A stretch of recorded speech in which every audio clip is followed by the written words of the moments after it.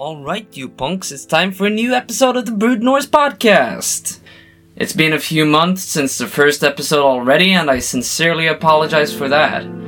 I'm still learning the ropes, and my timing hasn't been the best, considering the fact that Norwegian productivity more or less dies off with the summer holiday.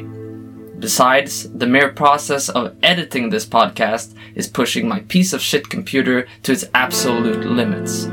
Anyway, I'm sitting here back in the swamp, and all the people I want on my show have hopefully returned from whatever campaign they've been on all summer. I've been in New York, walking in the steps of Moondog and visiting the Metropolitan Museum and the Morgan Library, where my eyes have feasted on Byzantine as well as barbarian gold. No wonder then that I felt a strong inclination to return home and take a closer look at what the Romans did for those of us who live north of what would have been the Roman border just about 2,000 years ago. If you thought the Romans had no influence over prehistoric Scandinavia, then you should think again. In fact, there's so much stuff that we couldn't get into that I think that we'll have to revisit this at some later point in time. Then we'll probably be focusing on the material remains and how the post-Roman period, from the migration era into the Viking Age, shaped Scandinavia. Today we'll be focusing mostly on the immaterial, cultural and linguistic impact the Romans had on the Germanic tribes that lived in the shadow of the Western Roman Empire. Of course, we're not called Brute Norse for nothing, so that means I'm charging head-on with all my Scandinavian biases and preferences, and with no small emphasis on the Norse texts. The very first time I met today's guest was on an excursion with the University of Bergen to the sacred Isle of Tysnes many years ago. This is an island on the west coast of Norway, and it has the highest density of sacred place names in the entire country. And when I say sacred place names, I mean places that have compounds that are related to a god or some kind of cultic sacred practice. The island of Tysnes, in fact, used to be called Njardarlog, a place that means the dominion of Njordr, the sea god. Other places on and around the island translate to stuff like the sacred rock, the holy place, the islands of the gods, and of course, importantly, the sacred lake. The name Njardarlog was scrapped in recent times, perhaps because of its pagan etymology and connotations, preferring the name of the site where the church stood instead. Ironically, Tysnes means the Ness of Tyr, the war god, and the site is the center of a bizarre solar phenomenon that appears not only at the winter and summer solstices, but the equinoxes too, which you would think would be almost impossible. It's a beautiful place as well, full of folklore and standing stones that pop out of every hillside. And what's more is the fact that Njordr may be etymologically connected to an ancient Germanic deity called Nerthus, who was described by the Roman historian Tacitus as being worshipped on an island with a central sacred lake, just like, as I mentioned, Tysnes has. Tysnes is also rich in Roman-era burials, which makes it even more interesting. But before we rile ourselves up, Tacitus was talking about an island that he believed to be further south, probably in Denmark or Germany. Nonetheless, I think it's really fascinating to compare the two. I'll leave it up to you to make the interpretations there.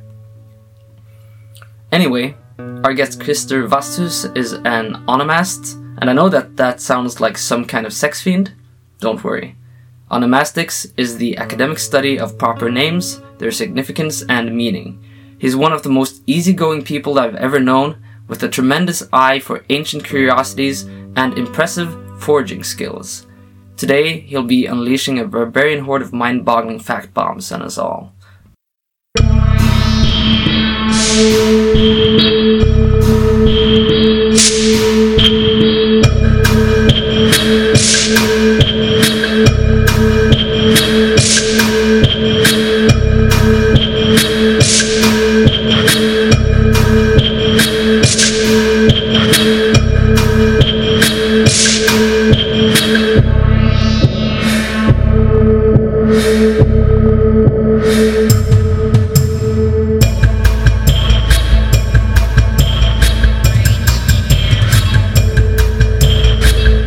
always a bit artificial when we're not only Scandinavians speaking English to each other, we're Norwegians speaking English just for the sake of you guys listening to this podcast. Yeah, that's how kind we are.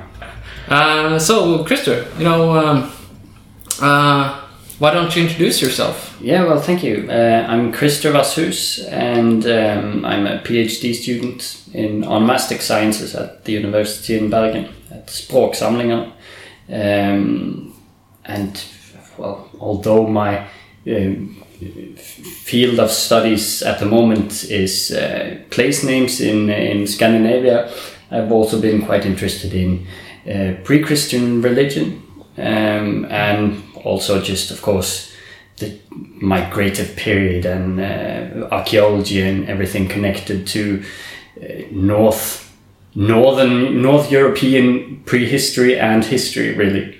Yeah, so Christer is really he's an interdisciplinary scholar, according to my own heart. He's interested in archaeology, philology, etymology, and of course studying the onomastic sciences. It's place names and their etymology. You wrote your master's on sacred groves, pre-Christian sacred groves in Western Norway. And I did some interesting findings there. It's always, particularly the sacred groves. I've been looking at place names that don't specifically state that they are sacred groves, but I actually had to look at the surrounding place names and the surrounding potentially archaeology and what have you, to see what kind of environment is this place name in, to see if I could figure out whether it's a profane name, because a grove can really just be a little tiny wood, but it can also be a place from where cultic activities took place, and according to myself, around 30% of places in Western Norway called Lund, or containing the name Lund, so it could be meaning grove, right? Yes, it means grove. About 30% of them seems to be sacred, to have been used in pre-Christian cultic activity. We're never really done. In 20 years' time, I can look at the same place and maybe think, this is not quite what I thought it would be anymore. And this has happened in onomastic sciences before, where things have been revised, of course, as in most other kinds of sciences, things are revised. Yeah, it's such a philological issue, right? It's always about like the likelihood of an interpretation. Yes, it's like very much a soft science, but it's even more, that has its appeal, I think. It allows a lot for the imagination. I think the more difficult I know it's going to be to find the right answer, the more interesting I think it is. Yeah. So that's sort of what draws me to the things that I want to go deeper into, is how difficult can this possibly be? And when the answer is quite, I will go for it. There's a degree of speculation, yeah. Absolutely. And in example, in my master thesis, I had to speculate, because there's a limit to what you... onomastic sciences is a linguistic science, so you can say something on the basis of what you can see in the language. This name comes from this word or these words, but that's only fun to do when you can place it in a context, and then you have to use the context, in my opinion, and not all scholars within the onomastic sciences agree with me on this. They would much rather prefer to just look at the language. What can you say about the names from the language? Yeah, I'm more inclined to look at other things and come with my interpretations connected to, in example, the environment around the name.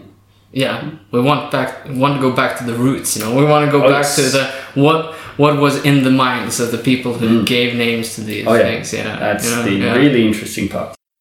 This is really interesting, but this is not why, you know, I suddenly here today. No. Norse and medieval stuff is all fine, you know, but some of the stuff that me and Krista are really into is the older, what we call the older Scandinavian Iron Age, you know. That is the Roman period, also the pre-Roman Iron Age, what they in the UK refer to as the Iron Age. Through, you know, the Roman Empire into the migration era, the fall of Rome, the Merovingian period, from the migration era into the Viking Age, you know, that's the stuff, the juicy stuff. Yeah. The Elder Futhark, you know, Romanized barbarians, and you know all that stuff. You know, Attila the Hun. That's the real nice stuff. In English historiography, at least like popular history, you have this question popping up: what did the Romans do for us? You know, and I always thought as a Scandinavian that you know, the Roman border was very far away from Scandinavia, and I always thought, you know, the Romans did, you know, fuck all for Scandinavia. They didn't do anything for us. Whatever did the Romans do for us? Yeah, they didn't build our roads. We didn't have any roads until like the the Germans built roads at least. You know, that's but medieval times in Scandinavia maybe you had roads, but the Romans didn't build any of that. No, they're not taking credit for our infrastructure, but they did a few other interesting things. Yeah, you know? they did. I'm going to get back to this in a few weeks too with follow-ups to this podcast about the material culture mainly, but we're going to talk about the immaterial culture and heritage today, because the Romans actually did quite a lot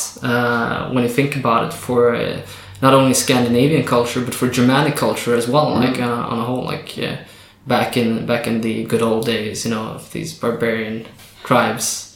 Oh yeah, what did the Romans ever do for us? Well, they gave us some of the earliest recorded history is from Roman scholars. Yeah.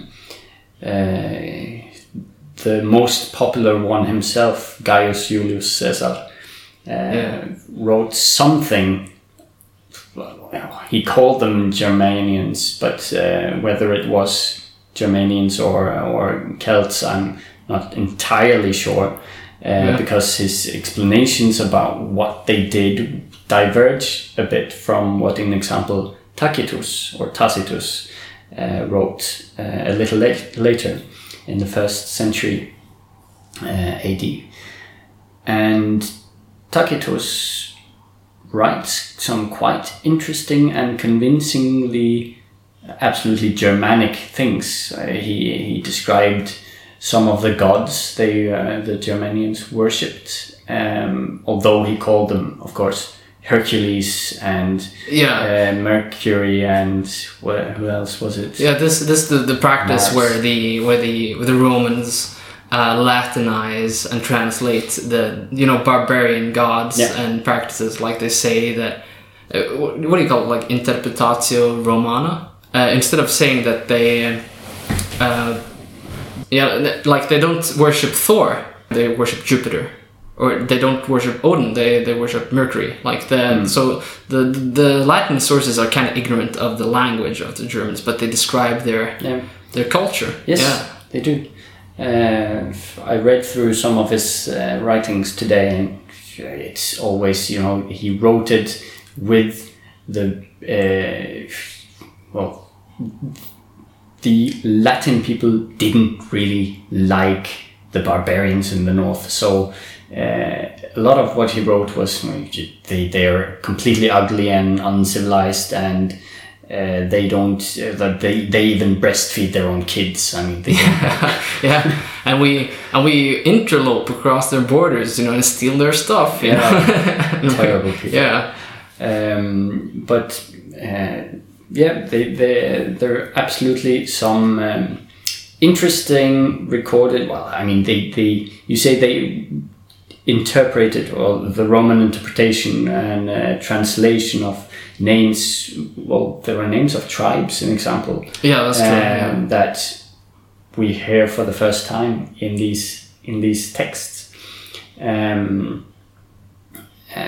example, the Rogi tribe, which probably have given name to the island of Rügen in Germany, as well as Rogaland and Ryfylke in Norway. And this tribe is placed geographically quite far, like in Pomerania or something like this. Oh yeah. In the times of Tacitus. So that it means that there's been a migrative period since Tacitus, and that's quite interesting as well. Yeah, it's really interesting. And by the way, me and Christer, we are both from the same county in Norway. You know, Yes. we used to be tribal territories. We are both Rugians. You know?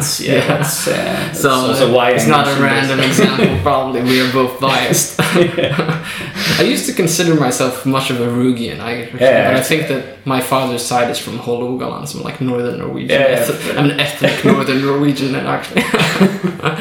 But yeah, I think this is really cool, and Tacitus, you know, he considered the Germans to be like, the term noble savage is maybe a bit anachronistic maybe in this context, because it has such later connotations, you know, but didn't he kind of consider them a little like that, you know, that they were like this anti-ideal of the Romans? He admired their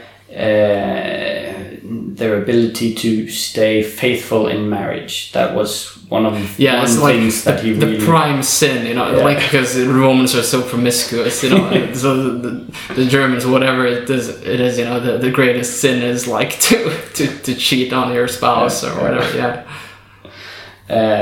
terrible drinkers, though, the Germans, according to Tacitus, you know, like... I really enjoy reading the really old scriptures, because they give some kind of insight to a place in history where it's completely blank in sources from the territory itself, which is it's always interesting, I think, to get a different perspective on our forefathers from themselves. Don't you always have that? Like, there seems to, like, throughout history, there's always like these characters that write a history and just shed light on something that would be completely unknown to us if these guys hadn't come along, you know, or if the manuscripts containing them had disappeared, you know. You have Snorri, you know, who wrote the Prose Edda. You know, I guess we would have had some stuff, you know, if he wasn't around, but you know, it's so much kind of we have to be so thankful for Snorre, at the same time as we, of course, go nuts by all the complications that it involves with having a Christian scholar writing about pre-Christian times and whatnot. Anyway, that's true. It's a completely different podcast. Now, Germanic countries imported the Roman week system. Yes. And this survives in Scandinavia today. In a quite large degree. The Romans named their days after gods. And they had cult to the gods in different days of the week. Yes. So it makes sense. And whether Scandinavians had the same cults for their days of the weeks, that's a different question. Yeah, we don't really know, right? No. But the days are very clearly translated from Latin. Monday, the day of the moon, is called, well, if you translate the Latin word for it, it's the moon day. And Tuesday in Latin, that's the day of Mars, and Tu is the god of war in Scandinavian languages, Scandinavian and Germanic religion. And so it goes on. Wednesday, the day of Wodan or Odin, was the day of Mercury. Thursday was Jupiter, the thunder god. And then there's Friday, which might be Frigg, the goddess of marriage, Venus, translated from Venus. It might also be Freya. So the daughter of Njord, and wife of Frey, goddess of fertility, etc. But Freya and Frigg are etymologically connected too, aren't they? That's so they might have been the same. It so difficult. Yeah, Yes. it could have been the same goddess at that point. We don't know. Yeah. And then there's the odd one. Oh yeah. At least in English, it's Saturday, so it's just actually from Saturn, the Roman god. In Scandinavian, we call it lørdag, which means laundry day. The German word for Saturday is, well, there are actually two versions. You can either say Samstag, which is from the Sabbath. Oh yeah. The etymology goes back to the Sabbath, so the Sabbath day.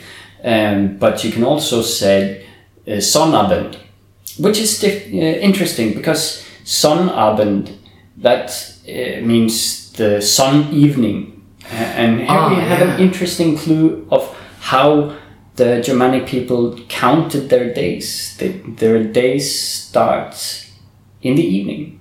Yeah, and that's so interesting because in Scandinavian holidays too, we have this.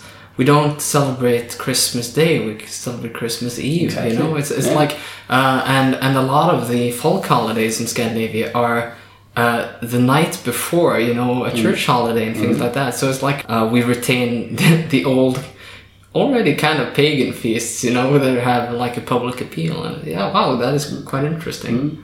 So Sonnabend then goes on to Sonntag the next day, which is also in English Sunday, and Sondag in Scandinavian means the day of the sun. Some Germanic-speaking cultures have gotten rid of a lot of these weekdays. In Germany, they don't say Wednesday; they say Mittwoch. It means like middle week. Middle week. Yeah. But it's also interesting. It's like they're like calendarically speaking. When people interpret like more ancient Germanic religion, they always put Odin like in a very central seat. Thor is sometimes thought of as a particularly Viking Age deity, but a lot of the stuff that follows Thor is very ancient. I think I don't think that he's any younger than Odin by any regard. But I guess the old Germanic, the Proto-Germanic word for Odin would be like a Wotanaz, And when they've encountered the people who worship that deity, they don't associate him necessarily with Mars, the god of war. Odin is like known often very much as a war deity. They associate him with Mercury, who is not a war deity, but one of magic and trade, and theory and treacherous god. Yeah. And that is how we know Odin later on. It's illuminating. It shows that there are some of these aspects to Odin that are very ancient, right? Yeah. And of course, there's the runes. The runes. Yeah. I'm presuming that everybody who listens to this podcast knows what the runes are. But the runes are an epigraphic system of writing of initially 24 letters, more or less.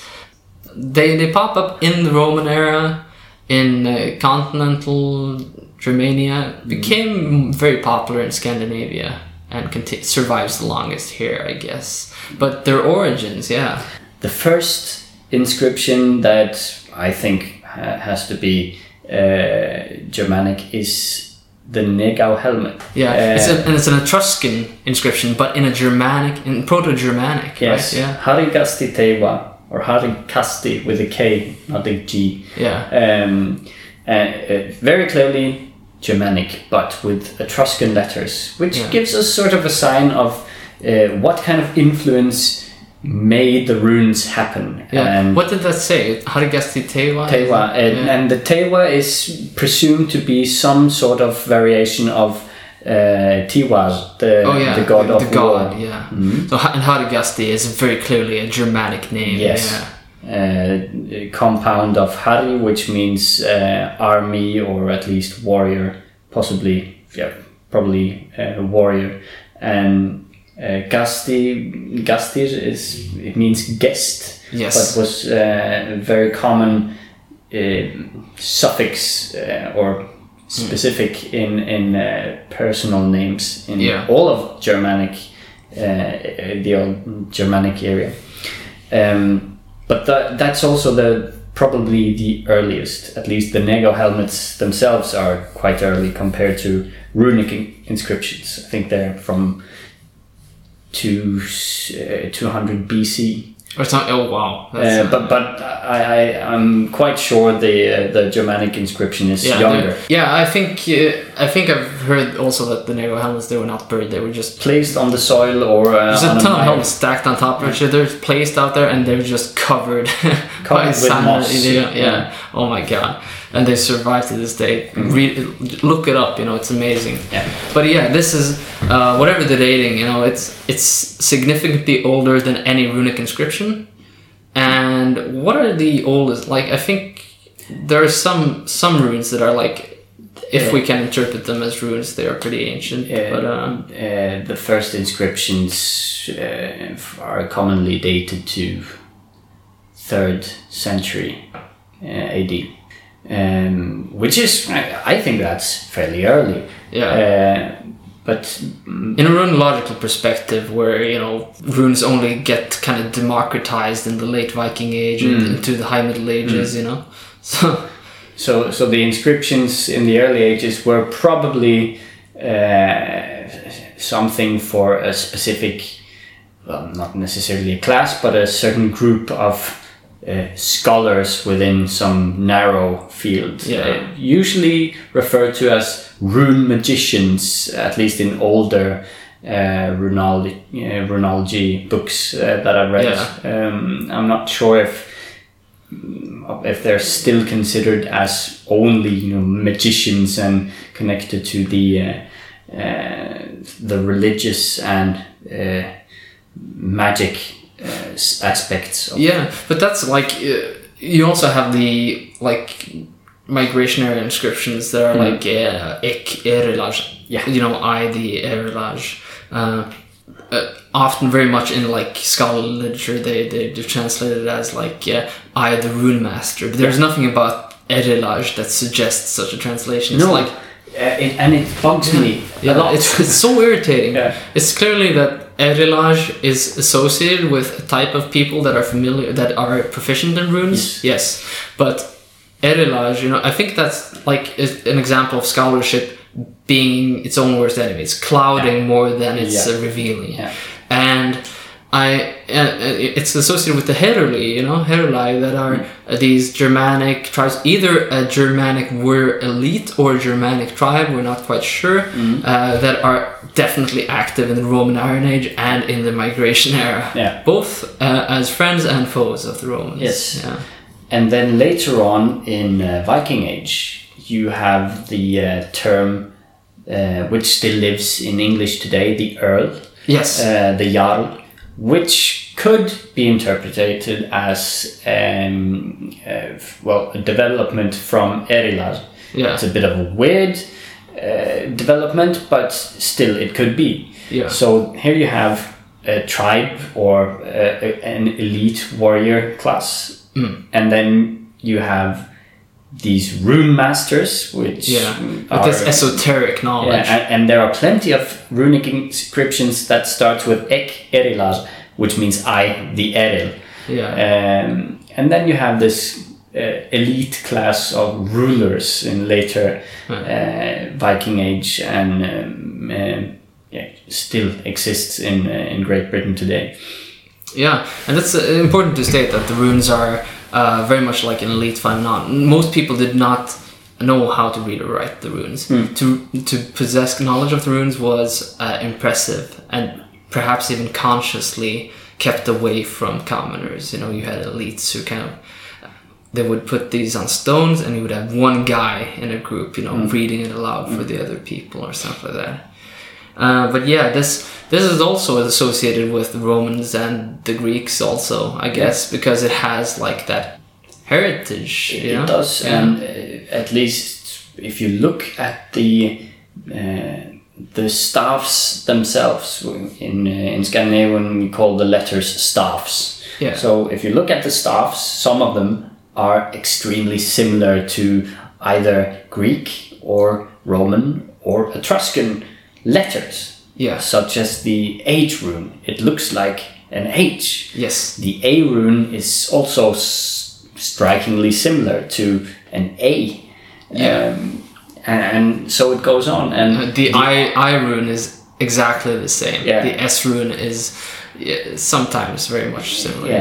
And the R rune as well. The Germanic tribes and the elites clearly looked up to Roman written culture, and the Germanic culture was so different, very much focused on witness accounts, on oaths, on poetry. With poetry is a very oral thing, you know. Written poetry at this point in time was an oxymoron, and so you have these elites who look up to this and want to copy it.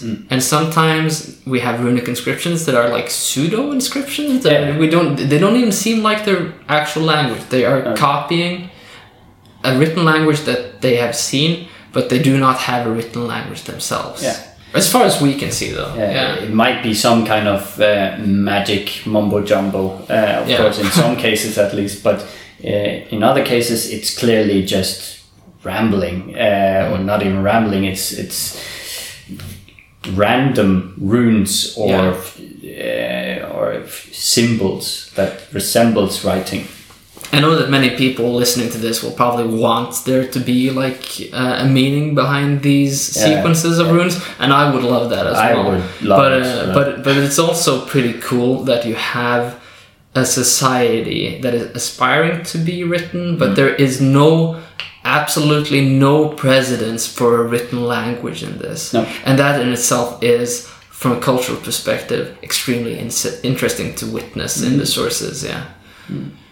And then, of course, time goes by and runes develop into having a bit fewer runes, and then in the Viking Age, clearly it becomes more popular. Or popular is probably not the right word, but clearly a lot of people are capable of both reading and writing runes. And they get practical. You have practical inscriptions. Such as your wife tells you to go home, kind of thing. I grew up around Avaldsnes and Karmøy, which is this fabulous area, which is like an archaeological treasure trove. The local tourist industry and whatnot, they like to call it, the homeland of the Viking kings, Norway's birthplace, because Harald Fairhair allegedly had his main seat there. But when it comes to archaeology, the Viking Age is not what stands out. There's a mound called the Flagghaugen, and it means the flag mound. I think it's the most gold-dense burial mound in all of Scandinavia. Wow. And it contains a lot of Roman items. This is a Roman Iron Age one from the 3rd century. And of course, what happens, with as the Roman Empire expands, it's hit all these German tribes, and they didn't expand anymore. No. But you have these tribes along the border that are being Romanized, that are inspired by Roman culture, that are attracted to it, that are importing its goods, and that are adapting to Roman culture and taking parts of the language too. Latin is, together with Greek, by far the most important exporter of loanwords into, at least in Norwegian. I'm not sure about the rest of the Germanic languages, but when it comes to Norwegian, Latin is on top, and Greek follows fairly closely by, but then you have to go half as many loanwords in the number 3 language, which I think is French. Are these recent things, or are they largely old? How is the distribution? A lot of it, of course, comes with Catholicism and the sciences in general. But some words are fairly ancient and prehistoric, such as the word cat, which Yeah. we've touched upon. You wrote a piece for the blog about that. Yes. You know, if you're a cat lover, be sure to check that out on BruteNorse.com. Yeah. So there certainly are new words and concepts that are important, and even morphological endings to nomen agentis. Is that the right word? Maybe it is. Yeah. Such as the fissure, the Yeah. is from Roman. So somebody who does something based on a verb. Yeah. A fisher, a shoemaker, or whatever. That's Roman. Yeah, it's interesting because you have, like for instance, you have the suffix arios. Suffix was the word I was looking for. the suffix arios, which is so blatantly Latin. You know, when you listen to it, it exists in. It exists also in Germanic languages, and for instance, Miller. Old Norse is Milnari, and it comes from Latin molinarius. Yeah. And this is by the way not an example that I just happen to know. This is because I read this amazing article by Anders Kallef and Olof Sundqvist called Odin and the Cult of Mithras. And it goes into that Germanic culture borrowed a lot from Roman society, both in terms of political organization, but particularly things like trade and military system. And there are so many Latin loanwords from this period that are associated with military and trade. For instance, you have one very common and very prevalent example is Old Norse ketil. It's the same as English kettle. It comes from katilus. It's related to, I think, situla as well. A Roman wine container, and those were exported en masse into Germanic society, where you had chieftains who were importing these drinkware. You have these charismatic leaders who are dousing their subjects with luxuries that are Roman. I mean, who wouldn't want that fermented grape juice? Yeah, and vin, Old Norse vin comes from a loanword into Germanic from Roman vinum. Gothic has a militon, which comes from Latin militare, a military.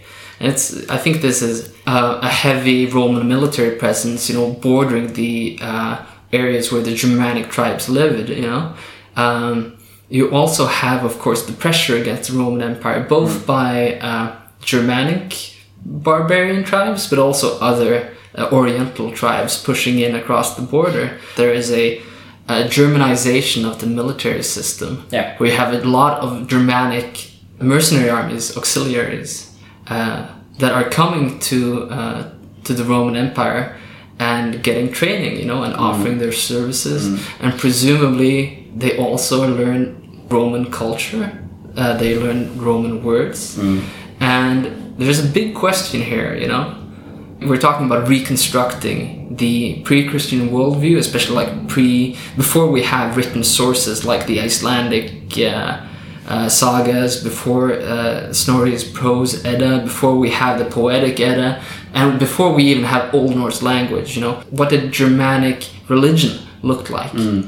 And there are certain aspects of Odin, the god of magic, eroticism, poetry, death, but very much a ruler, aristocratic god. In this article by Olof Sundqvist and Anders Kallef, they're discussing, and this is based on a book they actually published as well. You have two deities that are very similar to each other. You have Odin, and you have the Roman deity of Mithras, And he was an immensely popular warrior god in the Roman Empire. He was especially popular along the Roman Germanic border.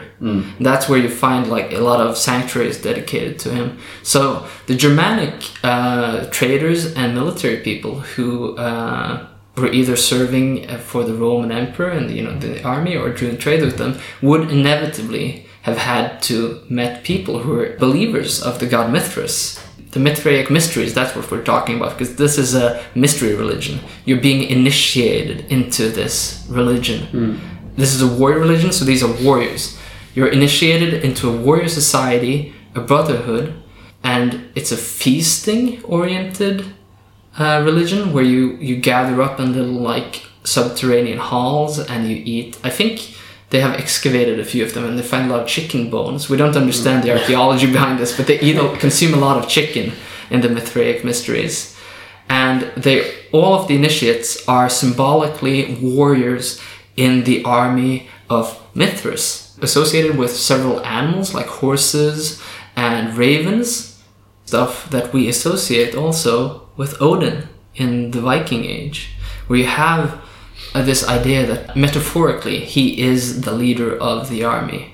When the warriors are seated in the mead hall and the king is distributing gold and sending out gifts, serving alcohol to his retainers, they are partaking in like sacred ceremony that is very much in parallel with Valhalla. They are symbolically the dead warriors in communion with the god in the other world. And I think this is amazingly fascinating, this concept that you have people going down there, encountering this and maybe bringing this back to Scandinavia. But that's also a question of interpretation, isn't it? Of course it is. Yeah. Because this could be things that are more ancient that they just simply have in common. Or there could be, two similar deities already that are kind of drawn towards each other. Or, what's going on here, It's so difficult to say, really. Yeah. And Odin as a deity is also so many different things. Yeah. It's impossible to place him in one box, so to say. He's both like the honorable kind of like proper warlord and ruler, but he's also kind of this subversive character that is like sticking it to the power. It's impossible to kind of place him accurately. But there's a lot of other stuff that the Romans did in terms of like, the Norse mythology. Really, you have in the heroic poetry, for example, a lot of that stuff goes on in the migration era. Yeah, much of it really does. I mean, the Volsung saga definitely stretches back to Attila the Hun. Yeah, Attila is like a villain, To be fair, it's probably a fair description as well of the actual Attila the Hun. If there is something like a Bond villain in like the Western heroic tradition, then it is him. He is definitely the best Bond villain of the migrated period. Very interesting. I noticed when I was reading Atlakvida earlier, that there is an Atlakvida that is a poem and about a feast at the estate of a man called Atli. And Atli, apart from being, a very popular Scandinavian name, Atle, Atli also is Attila. He's of course the main villain in this poem, but the protagonists, they have in their possession artifacts that belong to a mythological or like a legendary character called Kiar. And I think that they believe that this is reconstructable back to Caesar via Proto-Norse Keharaj or something like that. That could make sense. Yeah. And the word Kaiser in German and Kaiser in Scandinavian as well. Yes, these are all like, Caesar. Yeah, it's all from Caesar. Kaiser. It's so interesting that like Caesar, probably at that point in time they're just referring to like this was stolen from the emperor or something like that. It's like a legend about that. It's not probably like Julius Caesar, but it could be one of the later Caesars. In the during the sack of Rome and stuff like that.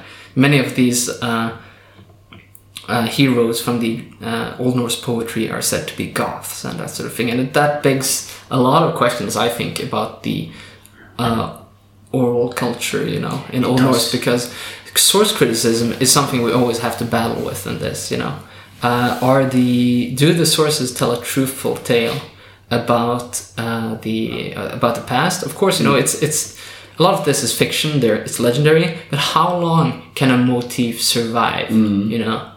Clearly a long time. Yeah, because this stuff was written down in like the 1200s, right?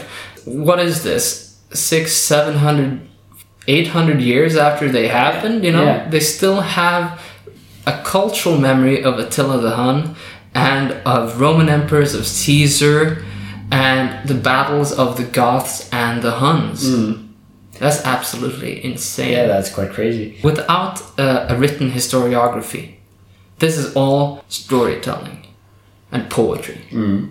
And that also emphasizes why we, to at least some degree, have to expect that a lot of these, or at least quite a lot of what's in these poems and sagas has something to do with what has actually either happened or portrays an actual belief system or mythology that existed in the times before written traditions were normal in Scandinavia. And in Norwegian society, we started writing Latin in about the 11th century. Yeah. Which is, of course, late compared to Old English, which has written sources a lot earlier. It also raises the question of us and them, the idea of the nation, because Beowulf is an English poem about Danish, Swedish kings. Yeah. And the Volsung saga as well, Danish, German stuff, and the Rolf Krake saga as well, as that's Danish, Swedish, and then you have these the one with the battle between the Goths and the Huns. What's it called again? Is it Helvara saga? Yes. Oh, yes. Yeah. Helvara saga, which is preserved in Old Norse. Yeah. But it doesn't take place. The closest it gets to Scandinavia is the burial mounds in on Samsø. Apparently, everybody has to get buried in Kattegat. There's this. Non-Scandinavians might not be familiar with this, but there's this in Kattegat, you know, between between Sweden and Denmark. There's this tiny island, you know, which is a hot spot in Norse mythology and legend, where everybody seems to be doing battles. There's berserkers hanging out there. There are burial mounds.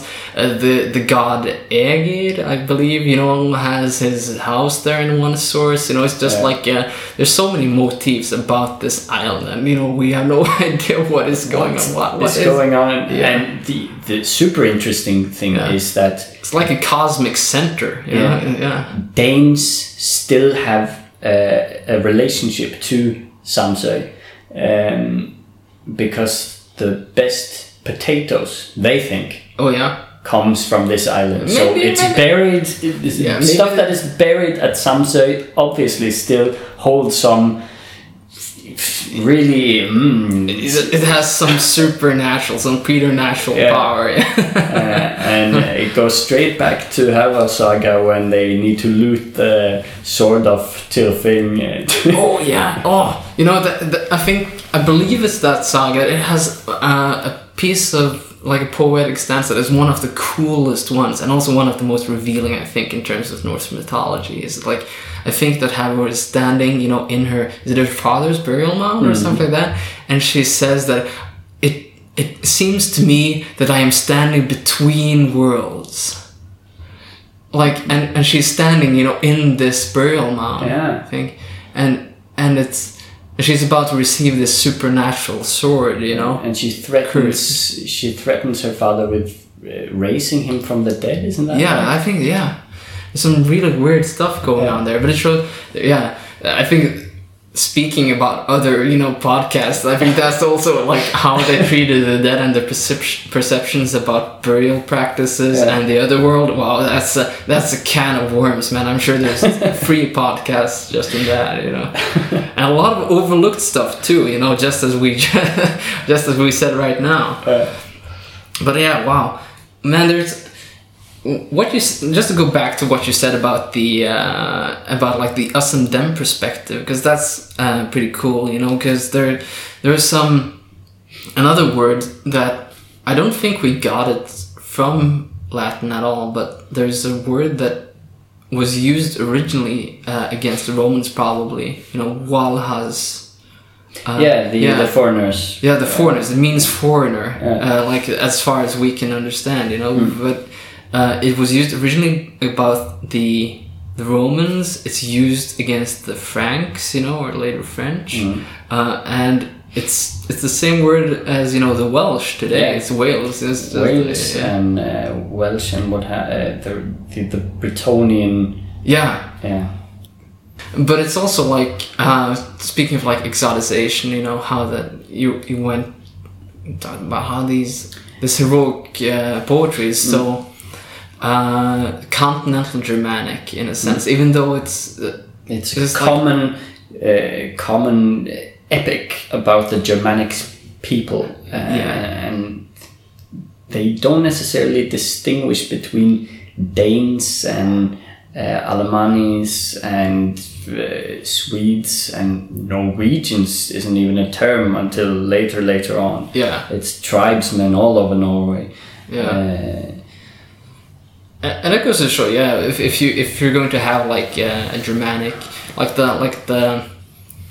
the socio, like the kind of ethnic mobility within Germanic, like the cultural group must have been immense, you know. The willingness to adapt to other Germanic cultures, you know, because they seem to be moving all over the place, but I don't think that they move like 100,000 people from Rügen to Rogaland or something like that. No, that's something I've pondered about a lot, is why exactly is it that Rogaland and Rifylke gets their naming after this tribe that apparently comes from Pomerania, Prussia, what have you. It must be some sort of elite that settles and sort of establishes a hegemony. And you have the same in Hordaland, the Harudes. Or they're also a continental tribe in Tacitus. Germanic tribes, they influenced the Romans as well. I guess they eradicated the Western Roman Empire and stuff like that. But they also secured continuity, you know, because without that we wouldn't have the Holy Roman Empire and the Frankish Empire and the Roman law codes, or like medieval law codes inspired by the Roman law, you know. I think that is interesting. Like, there's so much legacy here that is caused not just, you know, by, you know, the Romans, you know, dropping in and kind of innovating about this, but also like the cultural interplay between these Germanic peoples and the Romans. You know, some of these people seem like, I guess if you're born in a clay hut in Schleswig-Holstein. And you go with this, you know, with this Conan the Barbarian-esque warlord who says, join me, let's go to Rome, there's gonna be lots of wine, lots of gold, I'll give you a horse, good weapons, come on, fight with me. Who would not go? At the same time, Rome is this big political menace, you know, it's like this massive, it has to feel like being in Afghanistan, and you're like, you got the American army, you're facing that sort of, you know, competition, you know. It must have felt very much like that at times, don't you think? Yes, you do have a threat of these, but it's an impressive threat, right? It is. It's like in Kabul, and it's just like an interesting, fascinating thought that you have this culture that they're struggling against all the time. You know, the Western forces are fighting guerrillas and warlords in Afghanistan, and it's a losing battle, right? You know, they have not gotten far in that war. Well, what happened the moment Kabul was, you know, so-called liberated? You know, it was, you know, DVD shops and these Western-style conveniences were popping up all over the place. And you see that with the Germanic tribes too. They're adopting the luxuries, they're adopting the structures of the Roman Empire, but they want to be their own, right? You know, they want to tear down the aqueducts, but they also want the infrastructure. Yep. Yeah. And of course, you want the best of both sides. Yeah. You don't want to give up your culture, but you want the good stuff the other guys have. Of course you do. It makes sense. Well, thank you so much for coming, and thank you for having me and being such an amazing conversation partner. It's always a pleasure. Thank you very much. Thank you. It's been a good session, I think. Yeah. Thanks. Thank you for listening to this episode of the Brute Norse podcast. If you enjoy my podcast or any of the articles on brutenorse.com, please consider supporting me on Patreon so I may continue and improve the work I am doing. You'll also receive exclusive previews, updates, and outtakes from the podcast. Check it out at patreon.com/Brute Norse and sign up for a monthly pledge of as little or as much as you'd like. Of course, you can cancel it anytime you want. This is Eirik reporting from the Brute Norse lair in the weather-beaten hinterlands of West Norway. Thank you very much.